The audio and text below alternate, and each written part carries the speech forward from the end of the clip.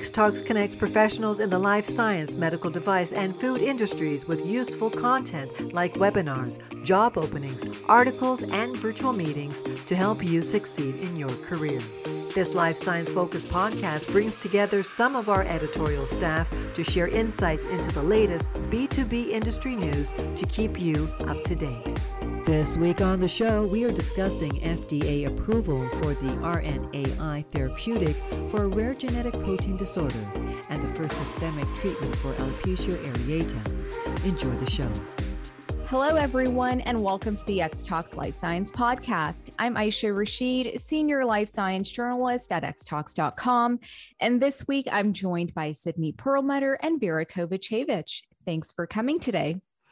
I'd like to start off with a story about Eli Lilly's Olumiant and how it's won FDA approval as the very first whole body or systemic treatment for alopecia areata.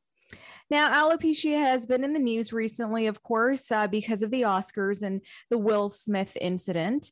But however, Eli Lilly's Olumiant is now the first treatment for it as a systemic treatment. And the FDA granted approval to the drug last week. So Olumiant is also known as baricitinib, and it's available in 3 different doses, 4, 2, and 1 milligrams, and they are taken once daily. The FDA approved the drug for the treatment of adults with this rare hair loss condition. So alopecia areata is commonly just known as alopecia in most cases, and it affects more than 300,000 individuals in the U.S. every year. As well, about 147 million people worldwide have or will have alopecia, and approximately 700,000 to 900,000 are currently suffering from the severe form of the disease. Alopecia areata specifically is an autoimmune condition in which the body attacks its own hair follicles, causing hair loss. Now, treatments for alopecia areata have been limited and largely cosmetic, such as the use of wigs and false eyelashes or corticosteroid injections into the scalp. Therefore, the Olumiant approval is a big win as it helps fulfill a significant unmet need in the area. Olumiant's FDA approval for alopecia areata was based on trial data that showed patients who had at least 50% scalp hair loss for more than 6 months achieved at least 80% scalp hair coverage by week 36 of treatment. So Olumiant is a Janus kinase or JAK inhibitor, and it was first discovered by the company Incyte and then licensed to Eli Lilly. The way it functions is that it blocks the activity of JAK1 and JAK2, which are 2 types of Janus kinases, proteins, and the drug interferes with the JAK-STAT signaling pathway to inhibit the production of inflammatory cytokines through the modulation of gene expression. And those cytokines are involved in the pathogenesis of alopecia and other inflammatory conditions as well. So Olumiant was first approved for the treatment of rheumatoid arthritis in 2018, and it later received authorization as a COVID-19 treatment as well for certain hospitalized cases. For rheumatoid arthritis, it is indicated for the treatment of adults with moderate to severe forms of the disease who have had an inadequate response to one or more tumor necrosis factor or TNF blockers. Now, the approval for alopecia areata was based on findings from 2 double-blind, placebo-controlled trials. And these trials make up part of the largest phase 3 alopecia areata clinical trial program completed to date, which is evaluating the efficacy and safety of Olumiant. The medication was assessed in 1,200 adult patients with severe alopecia areata. Results from the trials show that across the studies at 36 weeks, 17 to 22% of patients that took a 2 milligram dose of Olumiant a day achieved 80% or more scalp hair coverage compared to 3 to 5% that received placebo.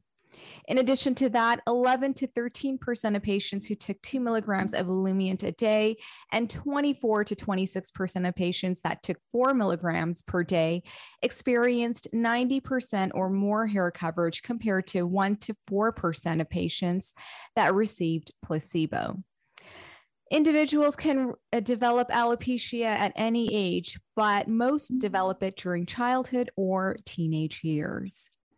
Wanted to get your insights and thoughts about this new approval. And, although unfortunate, that we've seen incidents like the Will Smith incident, but do you think sort of that does, in the end, bring awareness? Not that that was an intentional incident or anything like that, as we've learned, but celebrities backing or bringing awareness to different diseases. Do you think that's a good way to sort of highlight rare diseases like this and others?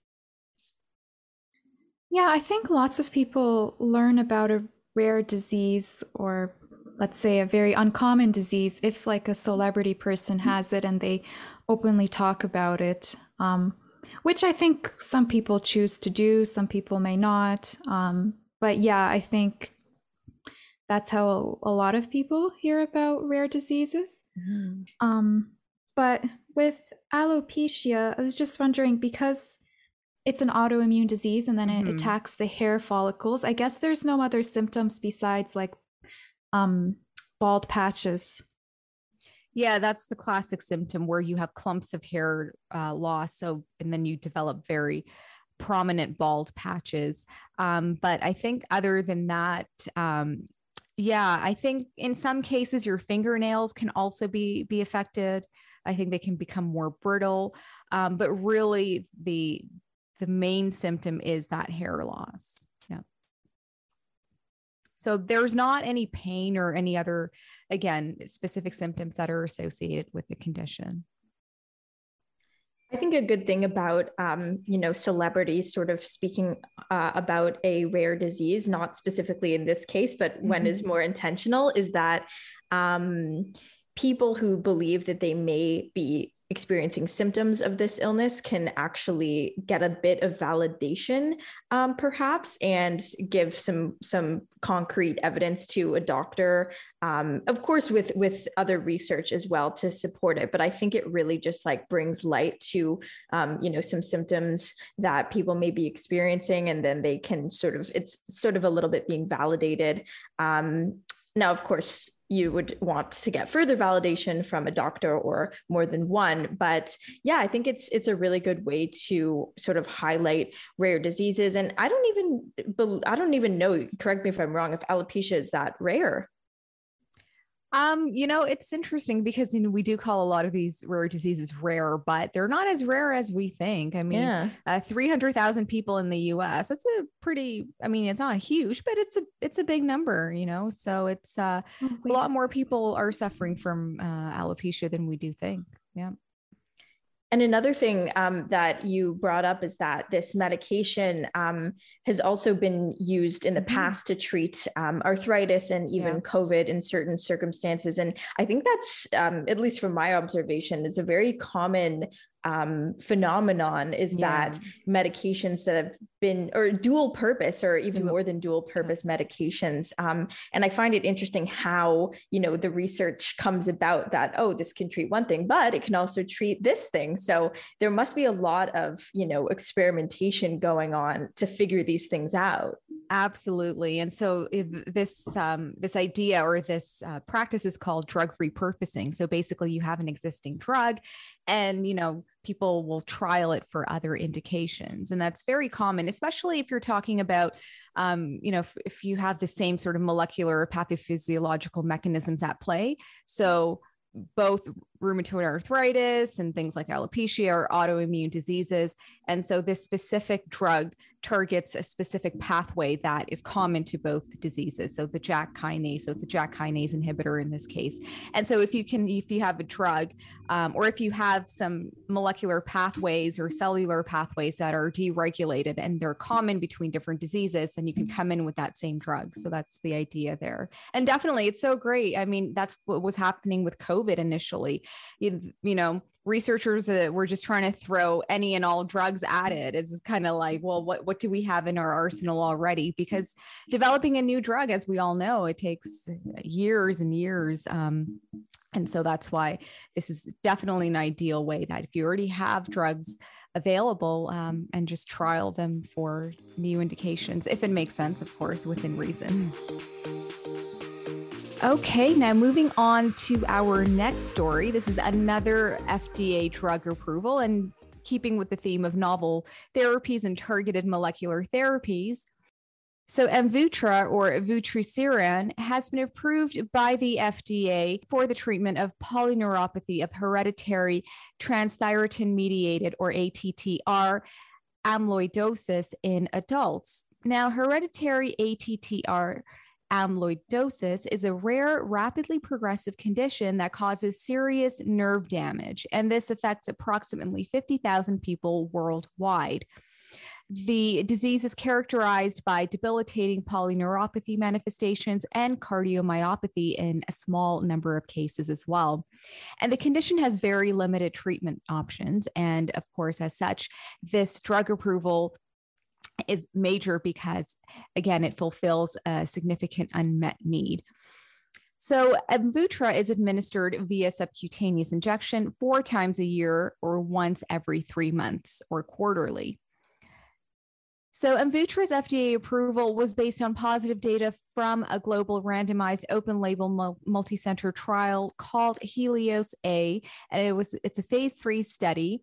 And the data from the study for a period of 9 months was analyzed and assessed. And results of the study show that Amvuttra significantly improved the signs and symptoms of polyneuropathy. And 50% of patients achieved a cease or reversal of their disease manifestations. Now, this is not Alnylam's first RNAi therapeutic for this specific indication.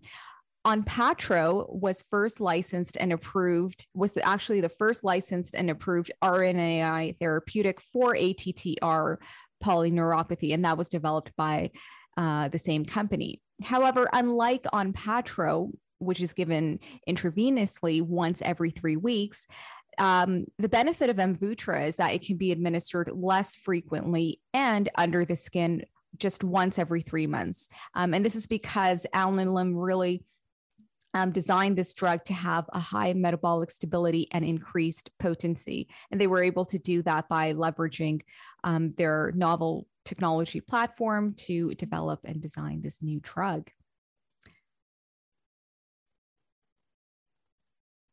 So in the HELIOS-A study, Amvuttra was found to help ATTR polyneuropathy patients achieve an average improvement of 2.2 points on a modified neuropathy impairment score after 9 months, compared to a worsening of an average of 17.7 points in an external placebo group.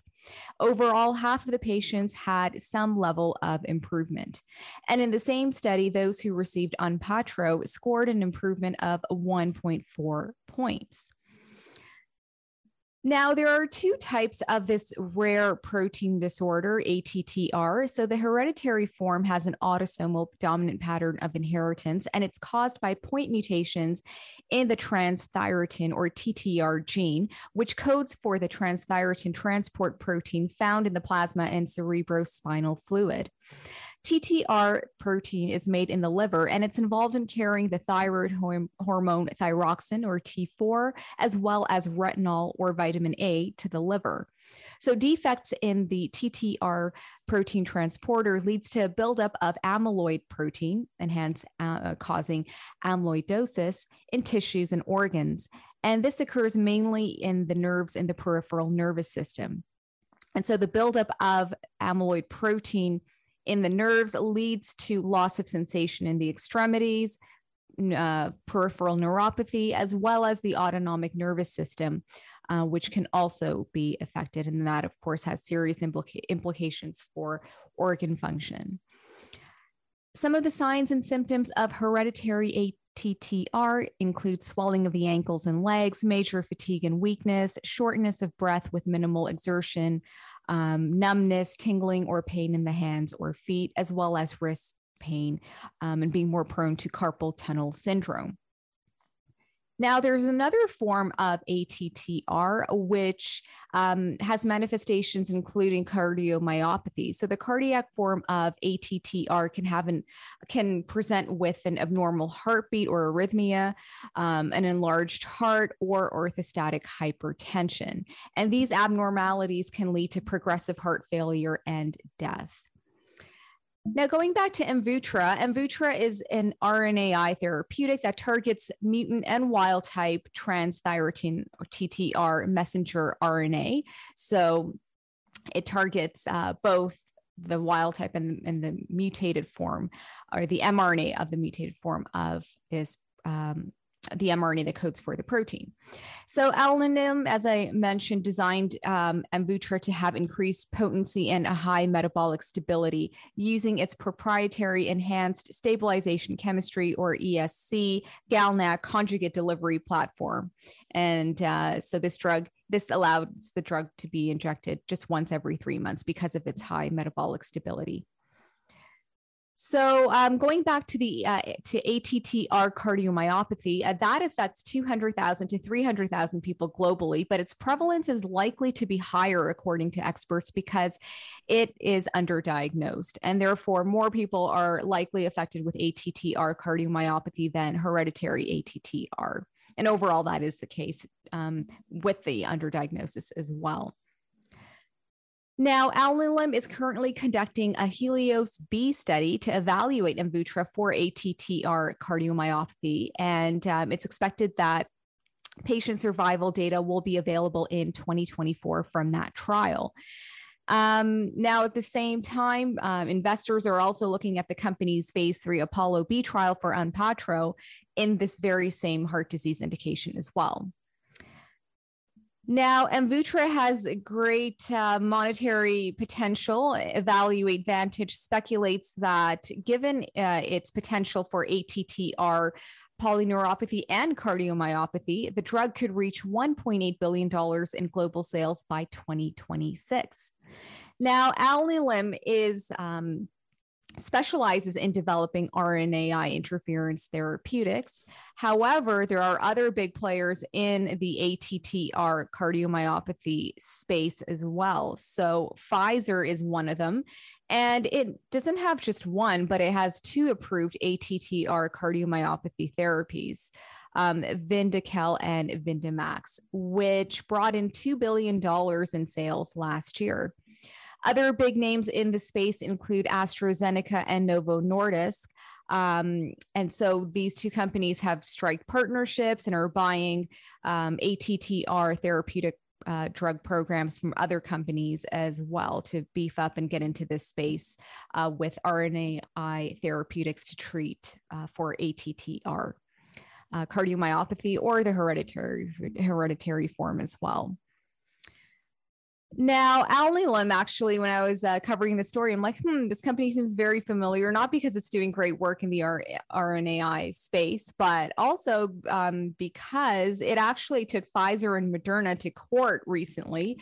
And I think I did talk about this story on the podcast, but Alnylam has filed lawsuits against both companies over alleged patent infringements. So the company claims that it holds the patent for the lipid nanoparticle technology that Pfizer and Moderna used in their COVID-19 vaccines.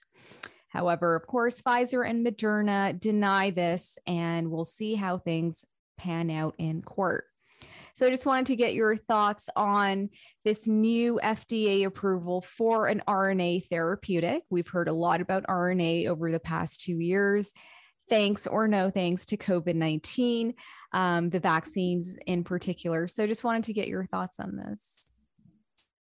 Well, yeah, I found it interesting how Alnylam, like the company, they already had one FDA-approved product for this indication, but then they went and they managed to like improve the drug, right? So not only does it need to be administered less frequently, but in the HELIOS-A clinical trial, it also had a better improvement. Yeah. So the newer RNAi drug had a better new gen version. Yeah. Yeah. So I found that interesting how, when pharma companies take an existing drug and then they manage to, achieve better outcomes with a newer similar drug. Yeah, that's a great point. And I think it's fantastic because, companies can be like, well, this drug, the other thing is, I'm not sure how profitable Onpattro really was as well. I think there were some, I was reading about some things about how, Alnylam wasn't quite happy with, I guess, the profitability as well. So that aspect as well. And then also companies are always trying to improve, right, their drugs because there's so much competition out there. I mean, you have, people like, or bigwigs like Pfizer and, AstraZeneca coming into this space. And so I think this kind of market competition is healthy in terms of it brings better and newer therapies to patients in the end. So I think new and improved therapies to patients. And I think so that kind of competition just financially, we think about, drug companies are just in for the financials, but it really does help with the, to bring better and improved therapies at the end of the day. So it's really great that companies are striving to always better their existing therapeutics and come out with new ones. And in this case, I guess they saw a gap and they saw some issues with Onpattro in terms of efficacy and then also the stability and profitability as well. So taking all of that into consideration, they probably thought it was a good idea to invest in in developing a new drug. Considering that this is for a rare genetic disorder, is there any idea about what would be the list price for Amvuttra? Yeah, I think I came across this. It's going to be quite expensive. It's almost $500,000. So I think $463,500 is what the list price is set at. Is this an annual? On a yearly basis? Yeah, an annual list price. And, as we've discussed before with a lot of gene therapies and biologics, especially in general, are a lot more expensive than your average pharmaceutical. And that's because of high R&D costs and also being for a rare indication. And so that's why, there are definitely going to be government assistant programs and, advocacy groups also pushing to help the financing of this drug for patients. All right, that is the end of this episode of the X Talks Life Science podcast. If you liked today's show, don't forget to rate, review, and subscribe. Thanks, everyone, and see you next week. Bye. Bye. Thanks for listening to the X Talks Life Science podcast. If you enjoyed our discussions today, please share the episode with your friends and colleagues, and be sure to subscribe in order to be notified when a new episode is released. To join in on the discussion, you can find X Talks on social media. Email podcast@xtalks.com or comment on the articles directly. Links are in the show description. Take a moment to join our community at xtalks.com to get access to everything we have to offer, including webinars, job listings, virtual meetings, articles, and more. The views and opinions expressed in the podcast are those of the speakers sharing them. They should not be taken as professional advice and do not necessarily reflect the policy or position Honeycomb Worldwide. For further information, email us at podcast@xtalks.com. Thanks for joining us, and we'll see you next week.